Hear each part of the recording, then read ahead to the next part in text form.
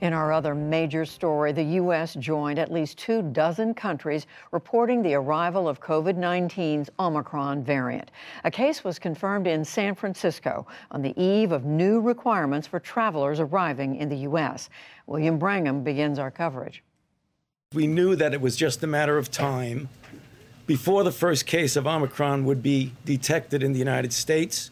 Confirmation of that first case came this afternoon at the White House from infectious disease expert Dr. Anthony Fauci. The individual was a traveler who returned from South Africa on November the 22nd and tested positive. The individual is self-quarantining, and all close contacts have been contacted, and all close contacts thus far have tested negative.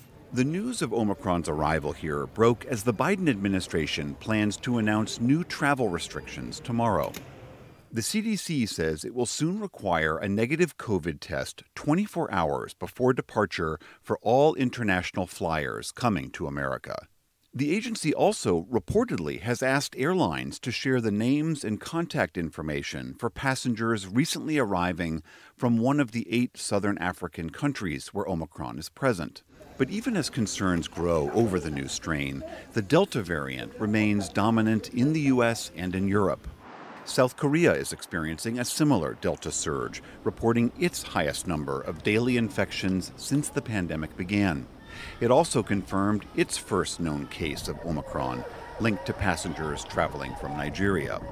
In Japan, a second person tested positive for the variant today, and officials blocked new reservations for all incoming flights through the end of December.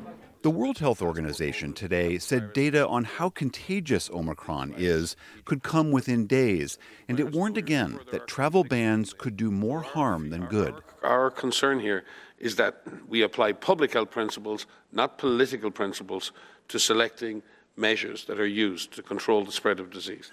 Instead, public health officials again stressed the need for more vaccines to be sent to vulnerable countries.